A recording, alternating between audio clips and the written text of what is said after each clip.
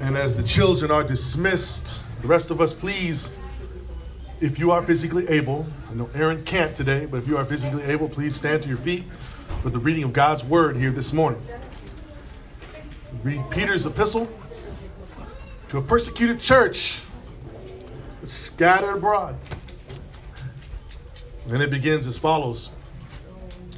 I'm going to begin in verse 8 to really emphasize where I'm going with scriptures 10 through 12.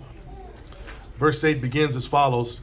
Though you have not seen him, you love him. Though you do not now see him, you believe in him and rejoice with joy that is inexpressible and filled with glory, obtaining the outcome of your faith, the salvation of your souls. Verse 10, concerning this salvation, the prophets who prophesied about the grace that was to be yours searched and inquired carefully, inquiring what person or time the Spirit of Christ in them was indicating when he predicted the sufferings of Christ and the subsequent glories. Verse 12, it was revealed to them that they were serving not themselves, but you, in the things that have now been announced to you through those who preach the good news to you by the Holy Spirit sent from heaven. Things into which angels long to look. Amen. You may now be seated. Father, we thank you for another wonderful day where we come together, gathered, thanking you as we sang earlier for the breath in our lungs. Thanking you, Lord, for the privilege and the honor that we get to be here, not because we have to, but because we get to be in your house today. To read your word, to study the words through Peter, as we get to hear Peter's writings, and how the Holy Spirit inspired him to write these very things which belong to you, which is your word. Help us understand, help us obtain the wisdom needed to really truly understand how blessed we are with the full salvation being revealed to us through your Son, Jesus Christ, and the person and the work of Christ. So today we give you glory and honor. We thank you for everything that you've done, and we thank you for the great work that you've begun in us, that you will see that is completed on the day of Christ. We give you glory and honor in the mighty name of Jesus. Amen. Amen. Today I'm going to ask you a question. All of you here, I want to ask you this question. What gives you the most joy in your life? What consistently brings you the most joy in your life? I can ask that question to a bunch of saved people here today, and they can all shout back and say, Jesus gives me the most joy in this place. Do we have a bunch of saved people in here? I don't know about you, but that don't sound like a bunch of saved people in there. Maybe we need to preach the gospel today so that many can get saved here today. But if you love Jesus and you understand what Jesus has done for you, he should bring you the most joy. Amen. Can I get an amen? Amen. Now for me, I can tell you unequivocally 100% the most joy that I get is building my relationship with Christ. Amen. Without a doubt. And when you build on that relationship with Christ, you know it's because of what he has done for you. Now, Peter is continuing to write this letter, explaining to the readers that you really have to understand that you are saved unto eternity. That you have been born again, that you have been given the third person of the Trinity, the Holy Spirit, that you are saved. And because you are saved from who? Who are you exactly saved from? Maybe say, I'm saved from the devil. No, you're not. You are saved from God. You are saved from God and his wrath. And so we find the most joy as Christians is when we get to build our relationship with Jesus for all that he's done. In today's catechism, when Eric was speaking about the work that Jesus has done for us, it's profound to know that it just wasn't that when people ask you, well, what did Jesus do for me? Well, he died for my sins. Absolutely. But he had to live for you first. He had to live perfectly and conquer the law because you couldn't possibly. You break the law every day.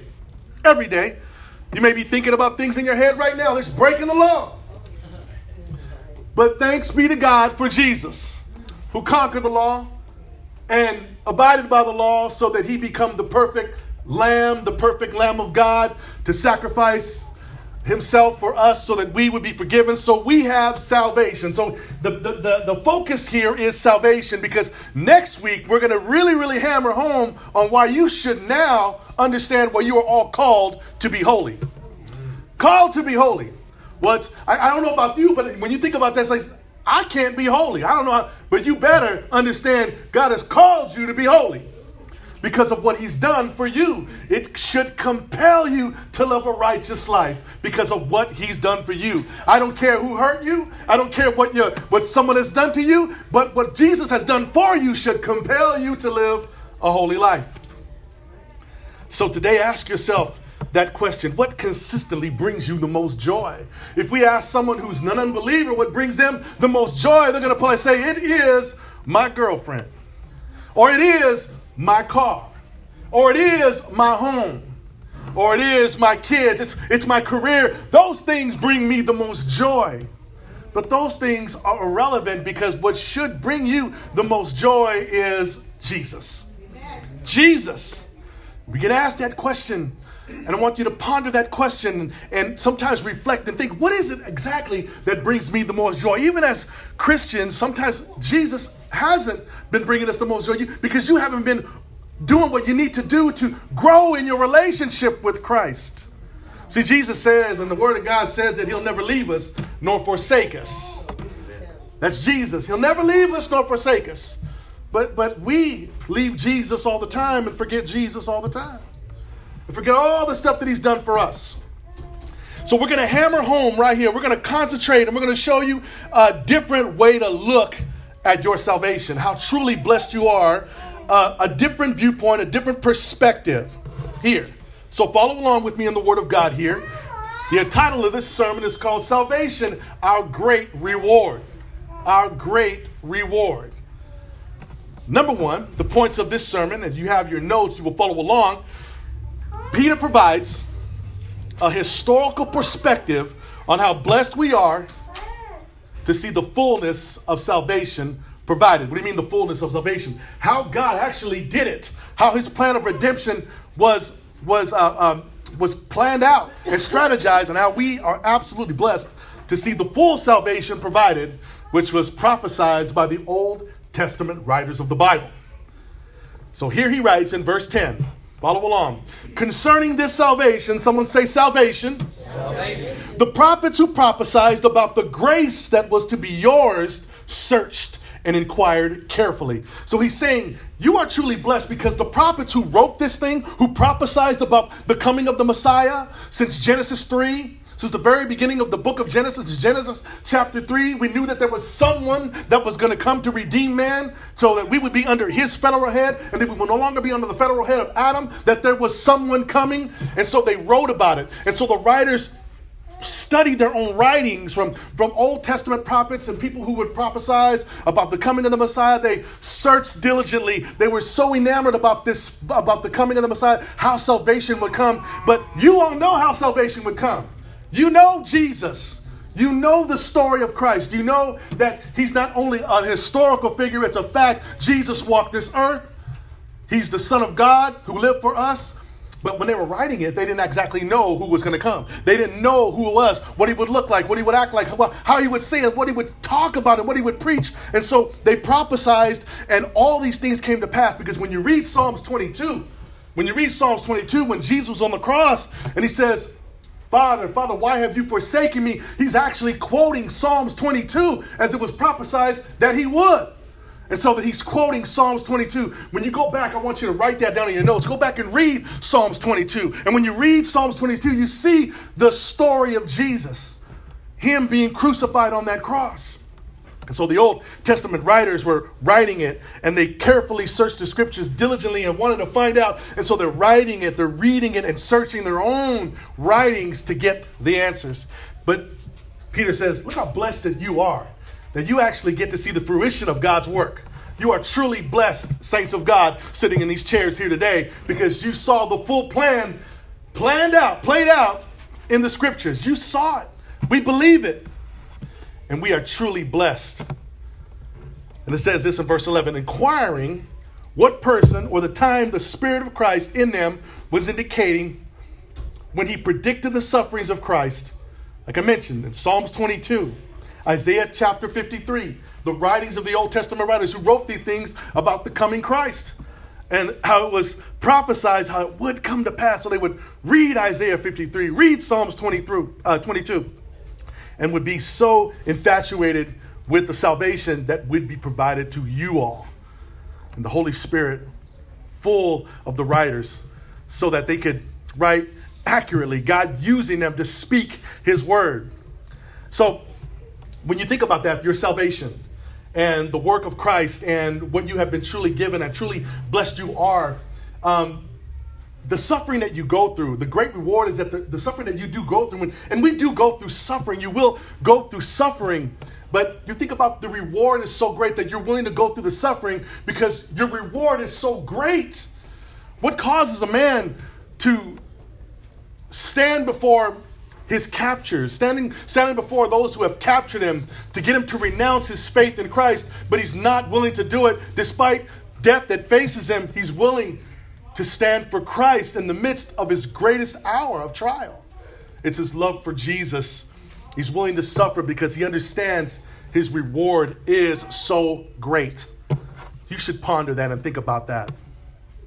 And our greatest joy is found through relationships with Jesus. Our greatest joy is building upon that relationship and how profound that truly is. Today, when you think about those of you who went to school and you studied relentlessly for hours and hours, the suffering and the time that you went through of having to neglect your friends, having to neglect those parties that you've been invited to, all those things that you rejected so that you could reap the reward of graduation. You could reap the reward of standing there putting that hat on and switching the tassel on the other side, but you went through the trials and the suffering to do what you need to do to graduate. It's the same thing with God. We go through these things with God. We go through these trials of life, these obstacles and the pitfalls that we find ourselves in because we understand that our reward is so great. We have salvation. Salvation. It's powerful. So Peter's giving you a historic perspective on how you should look upon your salvation. Build upon it. Build upon that foundation, which is Christ. Now, because of all that we go through and all that we face, it's like God understands. He designs the fires of affliction to harm you, and it compels you to come to him. Come to your Father. Come to your everlasting Father who loves you. Because of all that you've gone through, all that you're going through, the fires of affliction are designed to cause you to come to him. You know, when things go wrong in the life of a Christian, who do you seek out? You seek out the Father. When things are going so wrong in your life and you don't understand why they're happening, you pray, you seek the Father. And these things compel you to come to him. And it's like he comforts you and he gives you consolation that you are going through this very thing because it's worth it, because my salvation is so incredible, and it's the reward that we receive. It's worth it going through all of life's trials. And the Old Testament prophets who write this, and Peter referencing them, they went through trials. They went through sufferings. All to write this so that you can read it. So that you can. Let's go to verse 12. It was revealed to them, meaning the prophets, that they were not serving themselves, but who were they serving? You. We're writing this down. It's like we're writing this down, and we're not even going to see that. We're not even going to see the full salvation, but we're writing this down. We know that we're alone, saved by grace, by faith in Christ alone, and we know this. But we're writing it down, but it's really not for us. We're not even going to see it, but you will all see it. Just like when they saw the picture of Abraham, who's going to sacrifice his son Isaac on Mount Moriah, you get a picture of the cross, of that God would provide a lamb, that he wouldn't have to sacrifice his own son, that he would find a ram caught in the thicket, but that later God would provide a sacrifice which would be his own son. They write it, they read it, and they say, how blessed that you all are to receive the revelation that you are to receive from the full salvation which is in Christ. And grace isn't something that's just a New Testament thing. It's an Old Testament thing as well, because grace was upon Joseph's life. Grace was upon David's life. Grace was upon Solomon's life. Grace was upon Noah's life.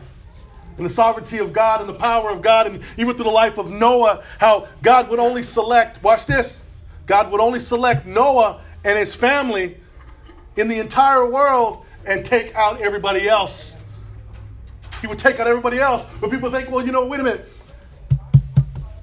Because we're extremely blessed and we get the writings and we see how salvation would come, and yet God has his own elect. And in the very beginning, he's writing this letter, he's saying the elect of God, meaning you are the elect of God. God has chosen you, he's elected you. And yet, when you don't go back and you read the Old Testament, you realize that God elected Noah and his family and rejected everybody else. He only saved them. The rest of them perished in the flood. When you talk about that, it's like, wait a minute. There had to be other good people besides Noah there, right? There had to be other good people who had good hearts, that knew God, that were maybe faithful to God, but there had to be. God only saved Noah and his family. And so you read these writings and you study these writings and they write them and they go back and they study them intently. They want to know who the Christ is. They want to understand when he's coming. They're checking all the signs, but they're saying, but we actually are understanding something here, that we're not writing them for ourselves, we're writing them for you. That the promise was given to Abraham, but did Abraham get a chance to see the promise when he was alive? No, he didn't. It was promised that his name would become great, that everybody would come from Abraham, and yet he didn't get a chance to see it. But he wrote it, but it was prophesied and it was written down. As Moses wrote those things, it was written for us. And you're looking at your salvation from a historic perspective. From a historic perspective. The good news delivered by the Holy Spirit excites the angels of God. And you're going to read this too. Verse 12 again. It was revealed to them that they were not serving themselves, but you, in the things that have now been announced to you through those who preach the good news to you by the Holy Spirit sent from heaven, things into which angels long to look. Angels long to look. That's amazing there, because angels are watching. Luke 15:10 says that the angels rejoice at the time of your conversion.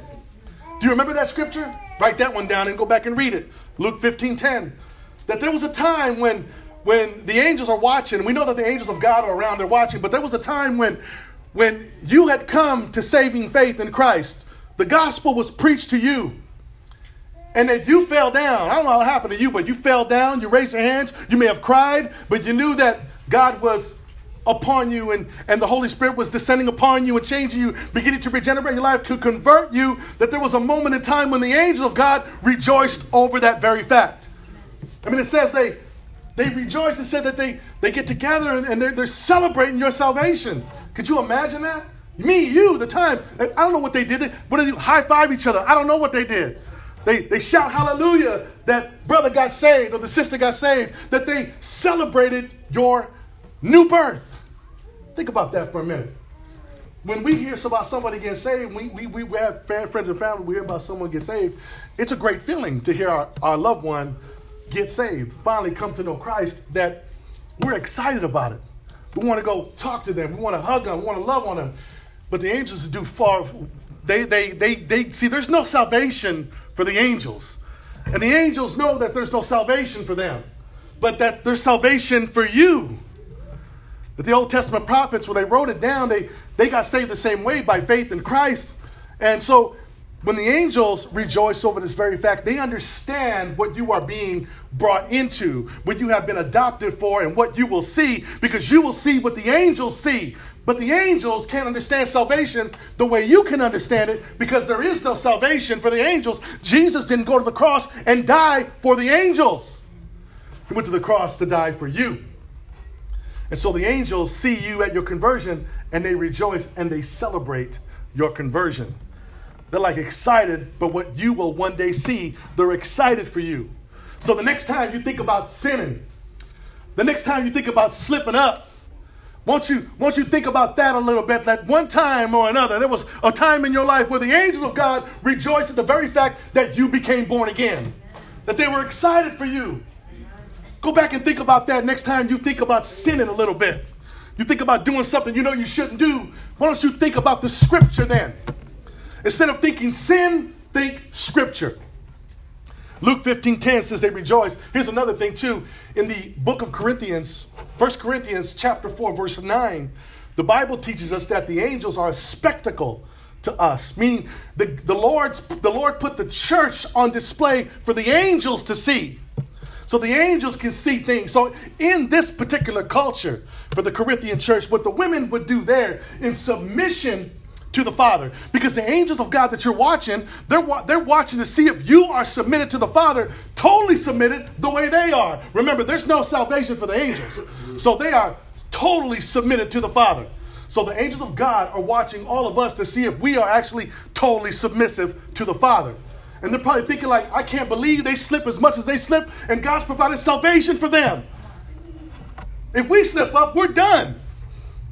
And so it's like, you have been given salvation. I want you to look at it through that perspective. And so in this culture, the women there would wear head coverings over their head. And the head covering was an act of submission, that the woman of God was in submission to their husband.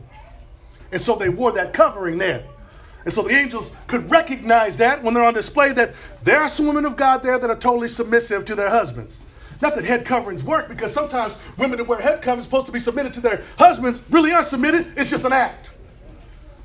But right here, when you act of love is submission is played out, that women are submitted to the husband because the husband is totally submitted to God.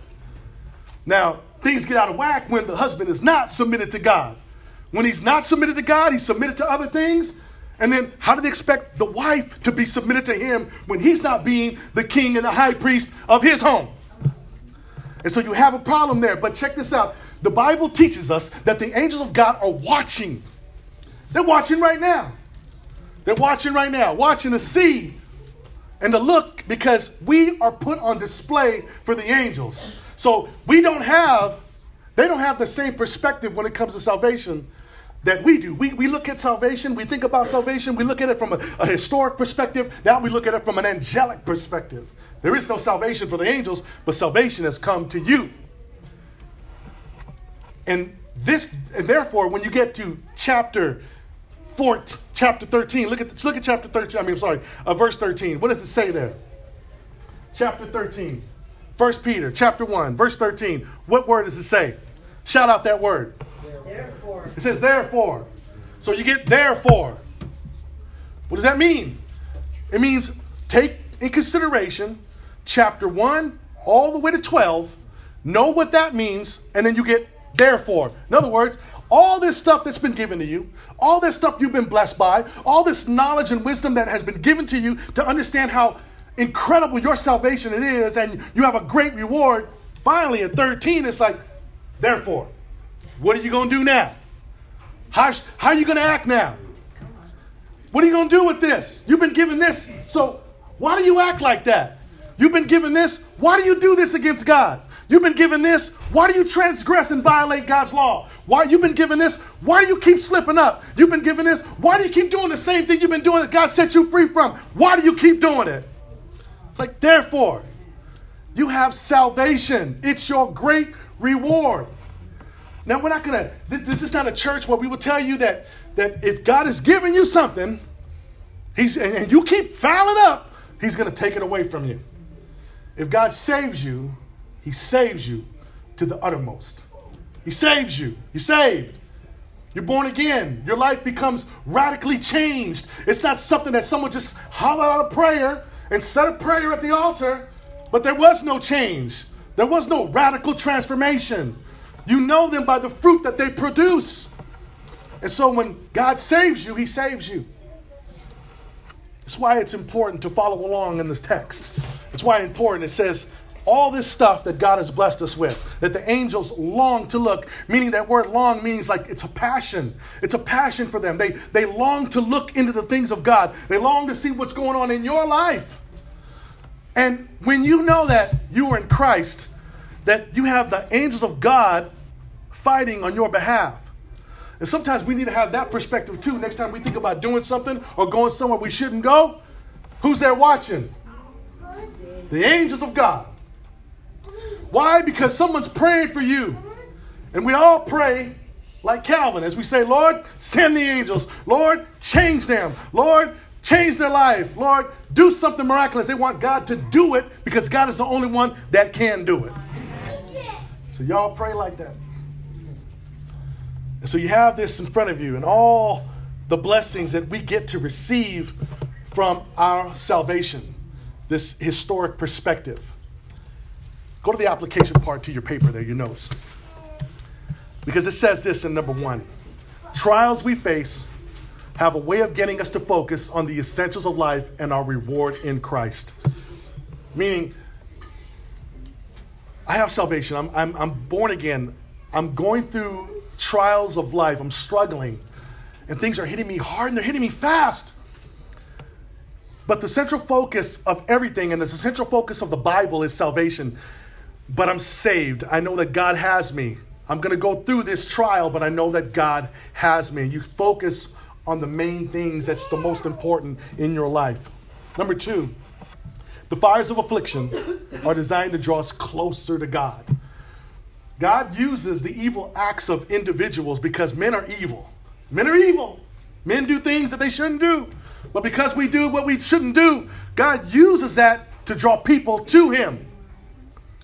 There's been terrible things that have happened to us individually. We've all done some things that we shouldn't have done, or maybe we went someplace where we shouldn't have done.